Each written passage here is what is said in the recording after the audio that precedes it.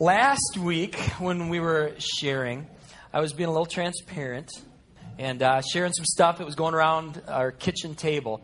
And one of the things that I let you guys know about was when the time when my wife called me a rhinoceros a couple weeks ago. Got a lot of feedback from that, including this heads up that the Pioneer Press the very next day had this headline: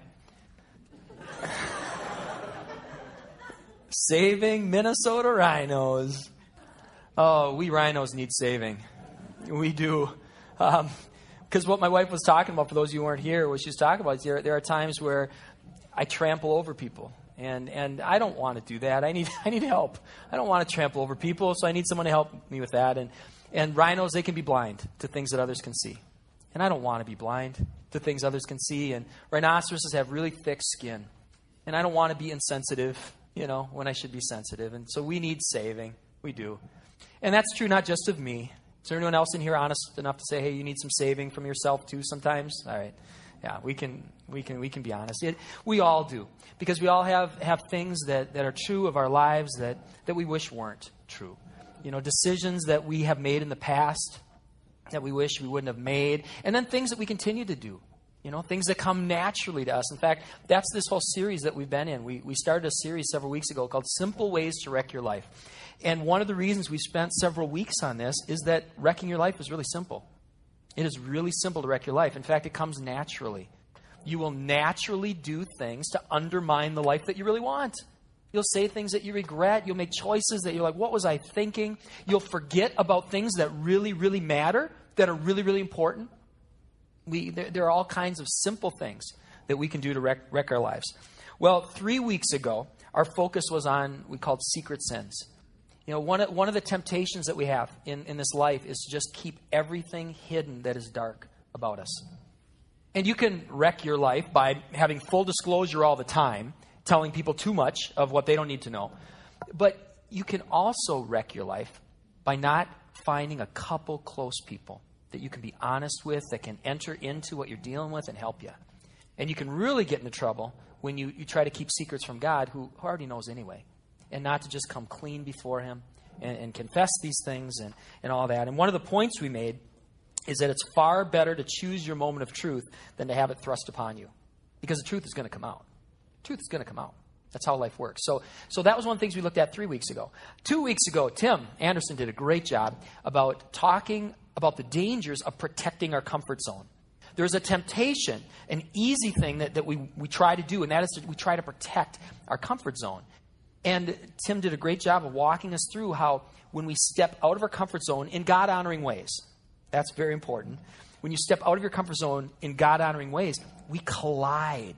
We collide with people. We collide with experiences. We collide with situations that God can use to broaden our horizons, to make us stronger people, and all these types of things. So I think that was an important principle that we looked at, that God can use these collisions that happen when we step outside our comfort zones. He can use them to change us, and then use us then to change the world. So we looked at that. Then came last week. Our topic last week was marriage. And we pressed into the danger of just coasting, of letting time go by without consciously pouring into the relationship. We talked about how dangerous that is because we have these love buckets we talked about, and they leak. And if we're not consciously pouring into those buckets, we're going to find our relationship gets empty and it gets painful. So we talked about that. Well, over the course then of these weeks we've been in this, I think some of these things we've been looking at have been countercultural and they've been counterintuitive. A lot of what we've looked at is not the direction that you will naturally go if you just follow what everybody else is doing or just do what you always think, seems good to you.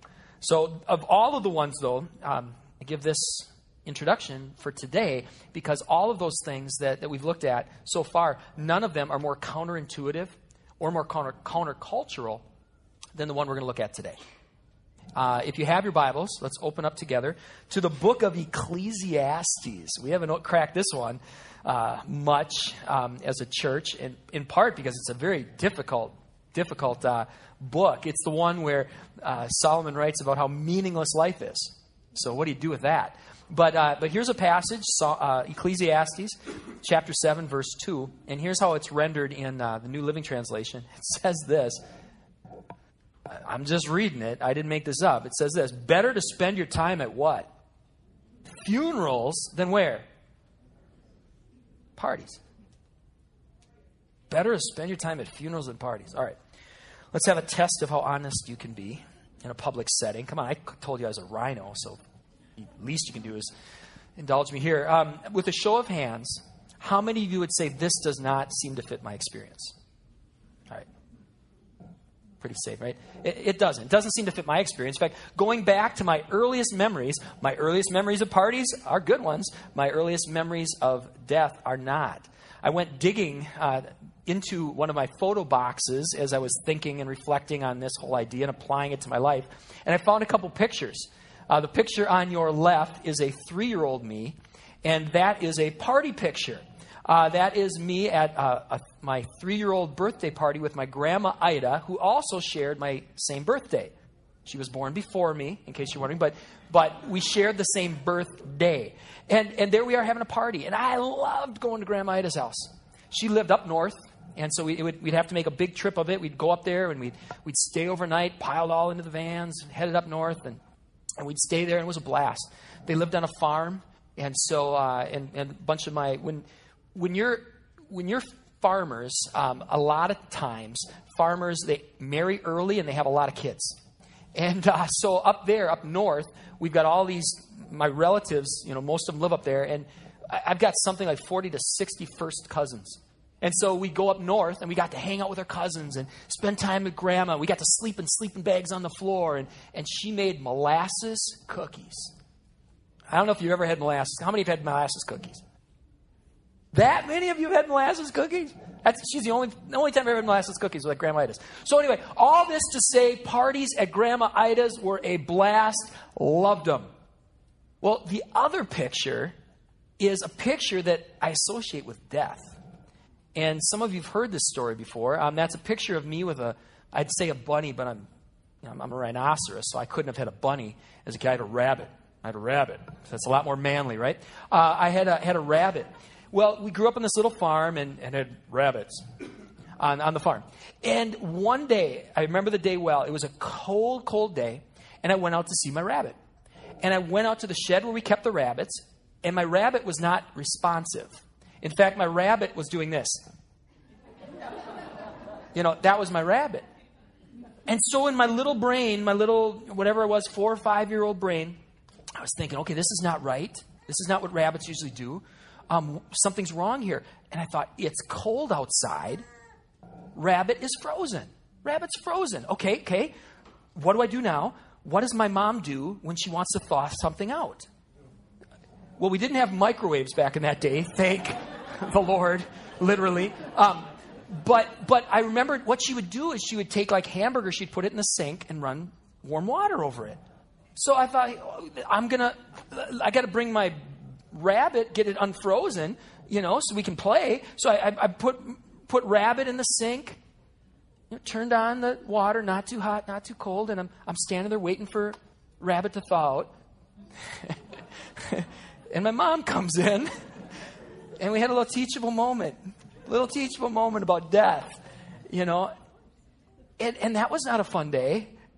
I would much rather be at Grandma Ida's, eating molasses cookies, playing with my cousins, than finding out that if I thaw out my rabbit, it's only going to smell bad and not play with me. And as time went on, you certainly have other experiences with death. And as time goes on, you have experiences where a friend dies or a friend's parent dies, and then people close to you die. And I was reflecting. In fact, I've got faces for every one of these situations of funerals. We're only 5 years old as a church, Not even that. We're just over 4 years old as a church. And already, we've been together at a lot of funerals. And as a church family, we've buried grandparents, and we've buried parents, and we've buried friends and coworkers, and we've buried brothers, and we've buried sisters, and even children, even our own children. And as I think about those moments, as important as they are, I'd rather be at a party. I'm there because, that's where we need to be. But you know what I mean? You're drawn to the party. So what is this passage talking about? I mean, what's going on here? Well, let's dig into the text a little bit, and let's see if we can understand that. What value is there in this? So if you have your Bibles, let's open back up to Ecclesiastes 7. What I'm going to do now is I'm going to switch translations. I love the readability of the translation that I was using, but it's more of a paraphrase. This is a little more literal translation, and let's look at it a little more literally. Let's see if we can, with the time we have, try to understand what the Scripture is trying to say here. Why is it saying that we should go to funerals? All right? And it says this. I'm going to do verses 2, 3, and 4. It's better to go in a house of mourning than a house of feasting. For this is the end of all mankind, and the living will lay it to heart. Sorrow is better than laughter, for by sadness of face the heart is made glad. Isn't that interesting? The heart of the wise is in the house of mourning, but the heart of fools is in the house of mirth. Okay, there is so much richness here. I wish we had time to unpack everything, but like most Sundays, we can just mine this a little bit. So let's dig into it a tiny bit. The contrast here that's being made, and you probably already saw this. The contrast here, as you look at it a little more literally, the contrast is not between joy and sadness. The point being made here is not wise people are never sad or are always sad. The point is not wise people are always sad and fools are always happy. That's not the point. It's a much more specific contrast than that. The specific contrast is that foolish people are just going to party in the house of mirth. And wise people, they don't distance themselves. They don't intentionally avoid a house where there's mourning. Now, mirth, it's a great translation if you understand the English word, which I didn't. So I had to look it up. I'm like, what is mirth? Mirth is a word that ascribes or describes joy, but even more than that. It's a joy that's associated with laughter. It's merriment. If you think of people who are merry, that might be a better word, or a word that would work too. So it's not just happy. It's this, laughter, joy. I guess you could say party. So that's the mirth word. Now, the mourning word is not just talking about being sad about something. It's specifically a mourning associated with death. It's specifically referring to death. Here, let's take a little look at the Hebrew a little bit. The Hebrew word that is translated here into mourning is a very specific word.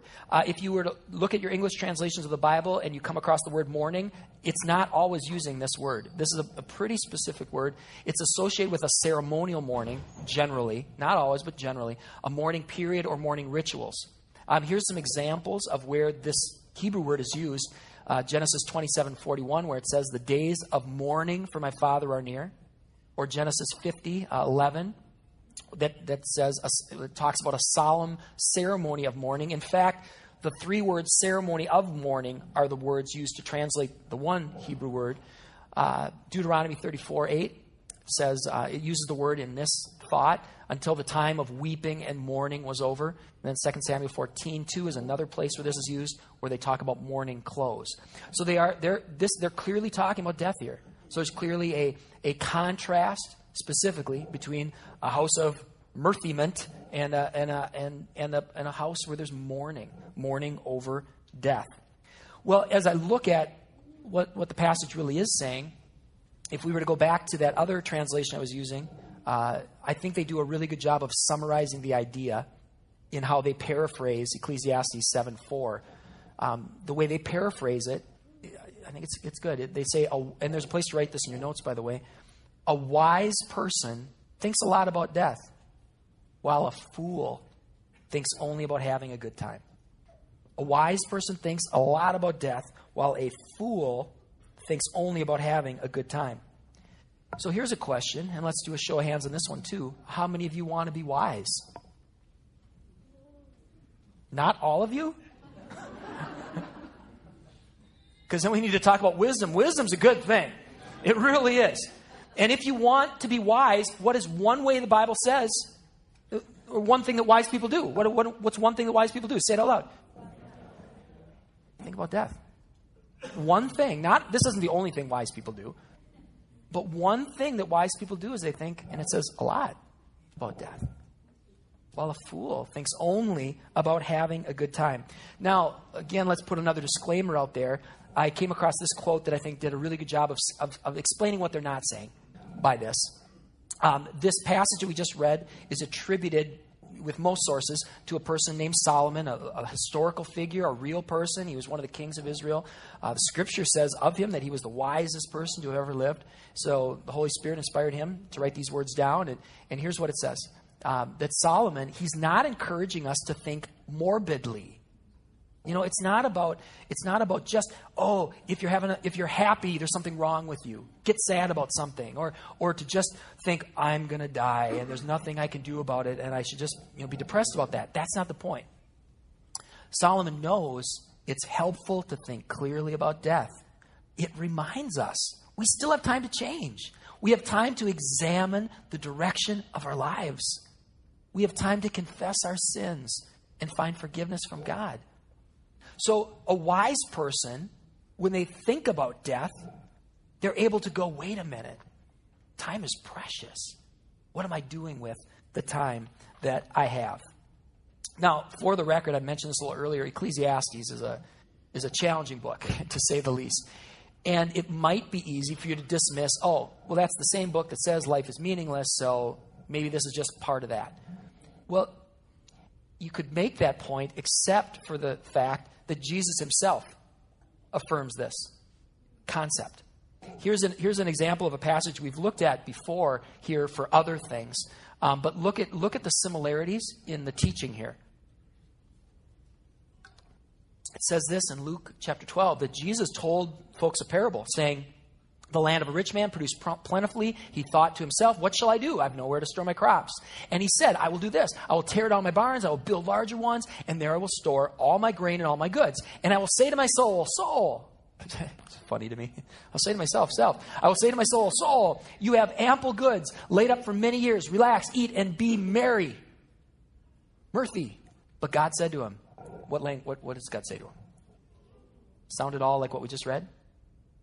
God said to him, fool. This night your soul is required of you. And all the things you prepared, whose will they be? So it is with the one who lays up treasure for himself or herself, and they're not rich towards God. This person, from a worldly standpoint, he's being wise. He's planning for his retirement. But if your future planning stops at retirement, you fool. So Jesus, he calls the person who is focused only on this life a fool. And if you want to live like a fool, don't think about death. Don't think about death. Think only about this life. But again, how many wanted to be wise? Get all the hands up this time, okay? Because you do want to be wise, even if you don't think you want to be wise. You want to be wise. If you want to be wise, one of the things to do is to think about death. There was a pastor who did a good job of helping a lot of folks with this. He's a pastor down in Texas, and he and his wife wrote this book. It's called One Month to Live. Anyone heard of this? Heard of this book? No? It's a New York Times bestseller. You don't read all the New York Times bestseller? This book, the reason I'd even ask that is almost every large growing church has done a series on this at some point. One of the reasons it connected with so many people is that it provides a sense of urgency to do the things we really want to do anyway. In this book, what they call our attention to is they said, imagine if you knew you only had 1 month to live. How would you live? And again, what the beauty of this book is that it provides this urgency for us to live the life that we really want to live, to love the way we want to live, to live the way we want to live, to do the things that we want to do. For a wise person, death is the great clarifier. For a wise person, death is a great clarifier. When you're faced with your own mortality, you start to realize, what am I doing with this one and only life? And am I saying the things that I really want to say? And am I doing the things that I really want to do? And am I treating the people that I care about the way I want to treat them? And am I not doing things that really don't matter anyway? It's the great clarifier. Here's how they put it in their book. Here's a little kind of summary that they included. They said this: I know so many people whose favorite day of the week is when? Someday. Some days right now. Consider how you would view time differently if you knew your last day was just a calendar page away. Like a billionaire who suddenly discovers he's down to his last $100. You would immediately stop taking your time for granted. You'd be aware of how much time you spent every minute. You would want each of them to be rich with enjoyment, significant, investment in others. They continue on. Time once spent cannot be reclaimed. Once an hour, a minute, a moment is over. It's gone forever. However, we can redeem the remaining time we have. We can reconsider our God-given purpose and the eternal legacy that we want to leave behind and allow them to guide our schedule moving forward. Isn't that well said? Here, for those of you who are visual, and when you see all those words, or if you're not, they're all just words. Here's what a funeral does for a wise person. That's what a funeral does for a wise person. For a wise person, it reminds us our time is limited. And are we making the most out of it? And when I say that, I don't mean in a frantic sense. I mean just in an intentional sense. Are we prioritizing the things that should be prioritized? Are we letting things go that really don't matter? Are we accumulating stuff that you're the only one that's going to want it, when you're dead? Are we investing in the people that we want to invest in? Are we leaving a legacy that goes on beyond us? That's what it does. It flips the hourglass. A wise person goes home from a funeral with a conscious awareness that time is limited. And they love today like it could be their last, and they live today like it could be their last. So what I would encourage you to write down, if you want to be a wise person, I'd encourage you to write this down. And you might be wiser than me and have better language, but somehow to yourself get this point across. What mortality memory cues do you have in place? As a wise person, what is triggering you from time to time to reflect on your life? Some of you, it may be every week. You pause before you get into your day and you have some sort of life mission statement or something like that. For some of you, it might be a couple times a year thing. For some of you, it might be the Tim McGraw song. You listen to that once a month. That Live Like You're Dying. Went skydiving, that one. That I won't sing the whole thing for you. But anyway, I don't know what it is. But what, as a wise person, what are you doing on a semi-regular basis to remind yourself that your time is short? I was trying to make this as practical as I could, and I thought about how the Scripture says our life is like a journey. The Apostle Paul in particular uses an analogy like a journey about this life that then goes on into eternity. And I thought about, if you were going to another country, you'd be very intentional about preparing for that. So right now, think of a country, and it doesn't have to be one you want to go to, but think about a country that in your head you're going to be traveling to, okay? Because I want to have you say it out loud just so you can be with me on this. Got your country? Don't say Canada, okay? Even though Canada's great, if you're Canadian, God bless you. All right, that's not my point. All right, so everybody got it? Okay, say it out loud. What's your country? Okay. Now, for your country, if you have a date set, and this is the date I'm going to that country, you got some preparations to do, right? First and foremost, you got to make sure you're going to be able to get in to that country. Have you met all the requirements? Different countries have different requirements. Have you met those requirements? When you get to that country, are they going to let you in? And once you get in, what kind of accommodations are you going to have? When you think about that kind of a journey and you set a date, there's a sense of urgency of, hey, I got to prepare for that. And not only that, if you're going to be gone for a long length of time, you're consciously aware of what am I doing about my stuff? Who's going to be taking care of what and all that. And if you're going to be gone, let's say multiple years, it's some kind of extended job thing, it's some kind of mission experience or whatever, you're going to have a lot of things that you're going to want to say to people. You're going to want to have a lot of, of things that you want to pass on to them. And you're wise people, so you see where I'm going with this. What do funerals do? What do Tim McGraw songs do? What do hourglasses do? Possibly. They remind us of an eternal destination. And have you made your peace with God? Because that day's coming. It's coming. Have you made your peace with God?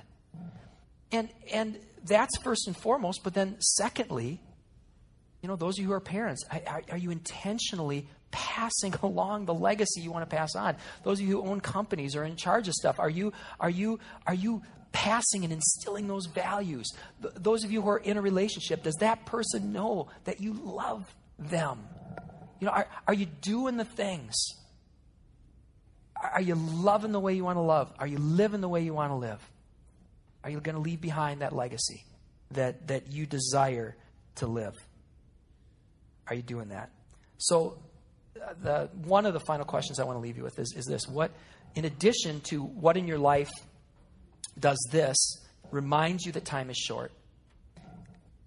As important, probably more importantly, what in your life does this?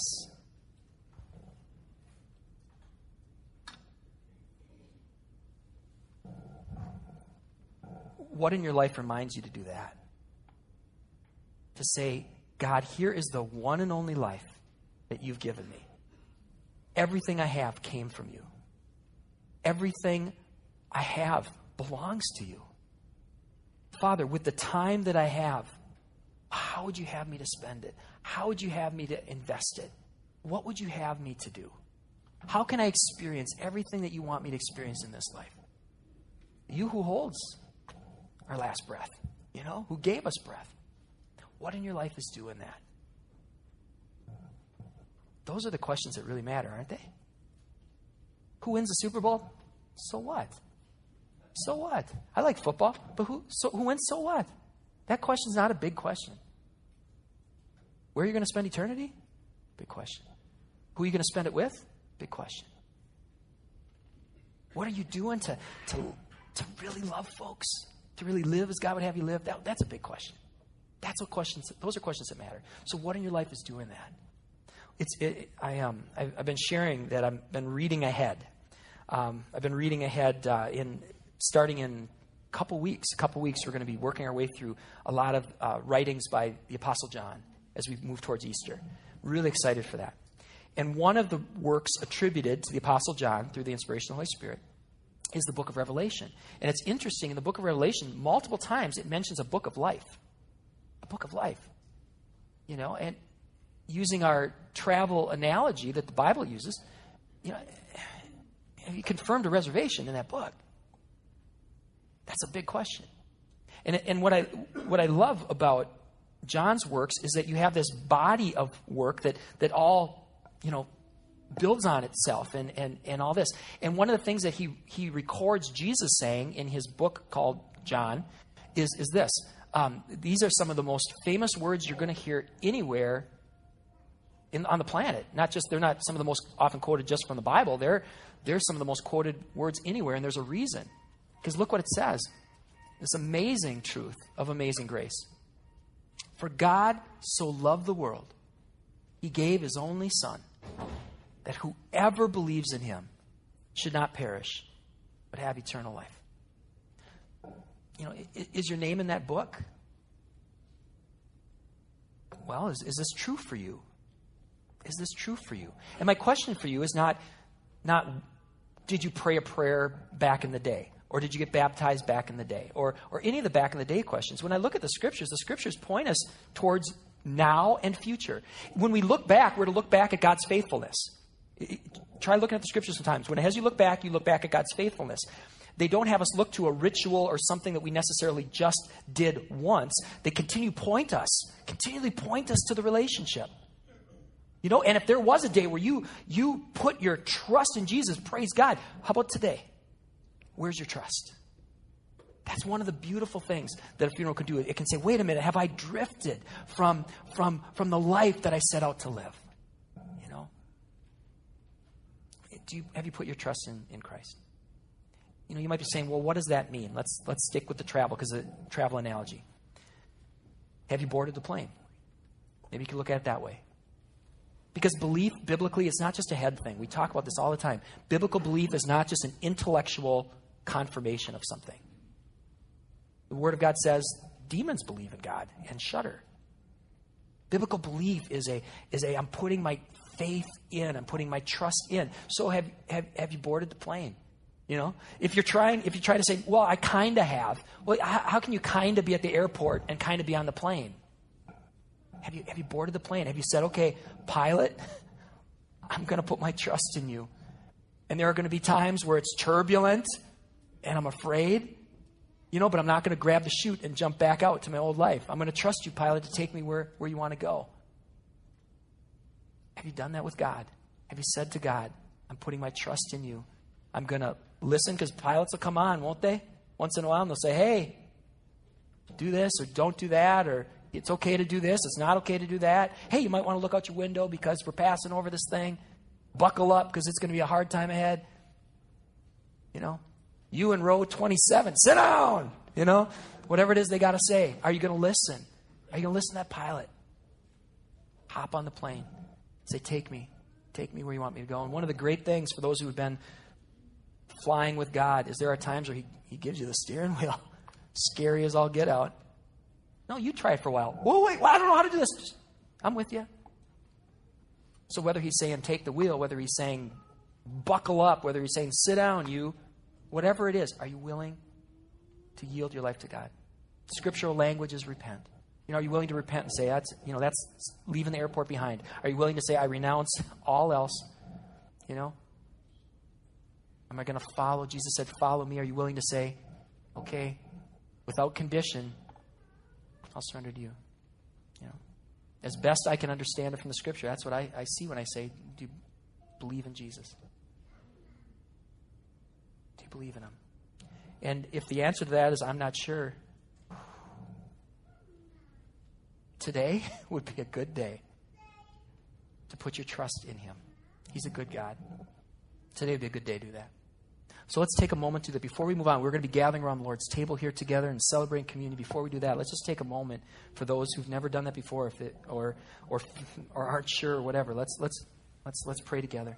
Father, those of us who do know you, first and foremost, we come and we apologize that we have not been great examples of that. Lord, thank you for the reminder today for myself, and I'm sure others would feel the same way of you know what, wow, I've drifted from that. I've drifted from that. I've drifted from that commitment that I made to you. Lord, thank you that you draw us back in. You continually draw us back in, because this is where life is. So, Lord, we pray, those of us who have put our faith in you, we pray now for those whose hearts are beating fast, or maybe a little nervous in their stomach, or they're fighting against thoughts, that their religion teacher fed into their head, or their upbringing, or whatever, that would make them resistant to yielding to you.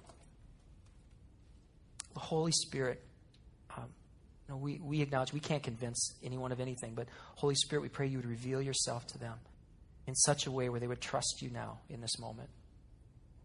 Father, we pray that you would enable them to renounce things that are serving as a god, that are serving as hindrances, that are keeping them chained to the airport chair, that smelly lobby, instead of getting on the plane. Lord, I pray that you'd identify those things in their life so that they could confess them to you and renounce them and ask that you would break the chain that they're not strong enough to break. Lord, we also pray that you would call to them. Just even picturing the airport thing, and when it says, okay, now boarding. Lord, call to them now. Call to them. May they hear your still small voice. Lord, silence all voices that are not of you. Call to them and help them to take that step. Lord, I pray right now that there would be people right now that could picture themselves at that, whatever that thing's called, that connecting tunnel thing that goes between the airport and the plane. Lord, let them see themselves stepping into the plane, and let them see you welcome them and cheer them on. And in fact, God, give them this picture that's in my head right now. That they walk in the door of the plane, they take that hard right, and all of a sudden the plane erupts with cheering as those who have gone before and those who are trying to walk this journey together now are welcoming them in. Lord, do that. Help them not to be ashamed of anything, because that's all still at the airport. You have separated that from them, all of their past. Lord, help them to be ready and help them to excitedly go to their seat. Father, do that. Do that. And Lord, as they begin to fly, give them a new perspective of life, of what matters and who you are. And may that solidify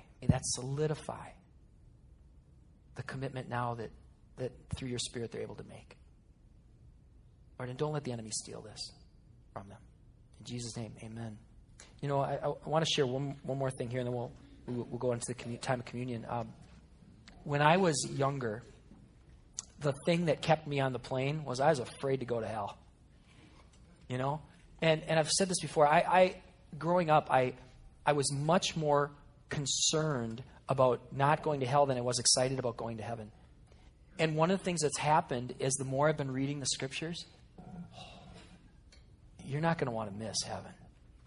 You're not going to want to miss heaven. And God is wise. God is wise. And God is wise enough to say, include the reality of hell in the Bible so that those times where we need that, you know, we have, hey, because we all need that. You know, if you're a normal person, you need those reminders of, if you don't, you know, look, here are the consequences. We need that. But how much more so? Is the wonder of heaven. I've had 2 dreams about heaven in my life. I'm 43 years old. I've only had 2 dreams about heaven. And one of them I had fairly recently, when you consider 43 years. It was in November 22nd, I think it was. And here's kind of what the dream was. In my dream, there were these dwelling places, and we had our own dwelling places. But it was really interesting. In my dream, these dwelling places were very small and very simple. All I remember about the dwelling places is that there was kind of a door that you could go into, and there was a place to sleep, but it was very simple. And then there was a small kitchen. It had pots and pans. I remember pots and pans. And I also remember, though, one of the things about these dwelling places is they faced each other. It was like a circle or a semicircle, and all the doors faced each other. And they talk about with dreams, some people say it's more about what you feel than what you actually see. And what I felt was that's on purpose, because we're not supposed to cave. In heaven, we're not going to isolate ourselves. It's about community. And one of the reasons the houses are simple in my mind was that because it's about relationships and meeting folks. But then what that struck me even more than our little dwelling place was the horizon. And on one of the horizons, if I would have looked out to my left, well, first of all, the sky was just gorgeous. But then there was this silhouette of a great city. And I don't know if you've ever driven from eastern Colorado towards the mountains. But when you drive from eastern Colorado to the mountains, you start to see the mountains come up, and then there's a silhouette of these huge mountains. This dwarfed that. This city skyline dwarfed the mountains. And so that was on this side. And I remember there's this part of me that was like, I can't wait to go explore that city. I can't wait. And then on my right side, there was this tree. And I can't describe the tree very well, other than it was a cross between a palm tree, a willow tree, and one of those Serengeti trees. Except it was the size of the city. And there was this part of me that's like, I can't wait to go that way and explore whatever it is that's out there. And there was this deep, deep sense that I had in this dream of, oh man, heaven is going to be great. It's going to be great. And that's the invitation, that God has for us as we remember our mortality. It's not a morbid thing. It's not a, oh no, I this, that, or the other thing. It's a wake-up call to soak every drop out of life, to love like you want to love, to live like you want to live, and then to prepare for the life that really waits for us. There's a reason why that song is such a classic, isn't there? Well, I know today's going to be a great day because someone had molasses cookies in their purse. And so for me, this is going to be a great day. I got molasses cookies. We're going to be spending time together as a family. So I know my day is going to be a great day. My hope for you is that today's going to be a great day. That today is a day you're going to go back with a little more intentionality in your life. and you're going to say something to somebody that you might not have said otherwise because of this amazing grace that God had to remind us that our time's short. And some of you are going to hug somebody today, that you might not have hugged otherwise. And some of you are going to make decisions today. And my hope is some of you already made some huge decisions as you spend time with God today. So let's seal this time together as we go our separate ways. Father, may this be a great day. May this be a day that first and foremost angels rejoice because someone who was walking one way in the airport or was sitting on the chair wondering if they should decided to board that plane.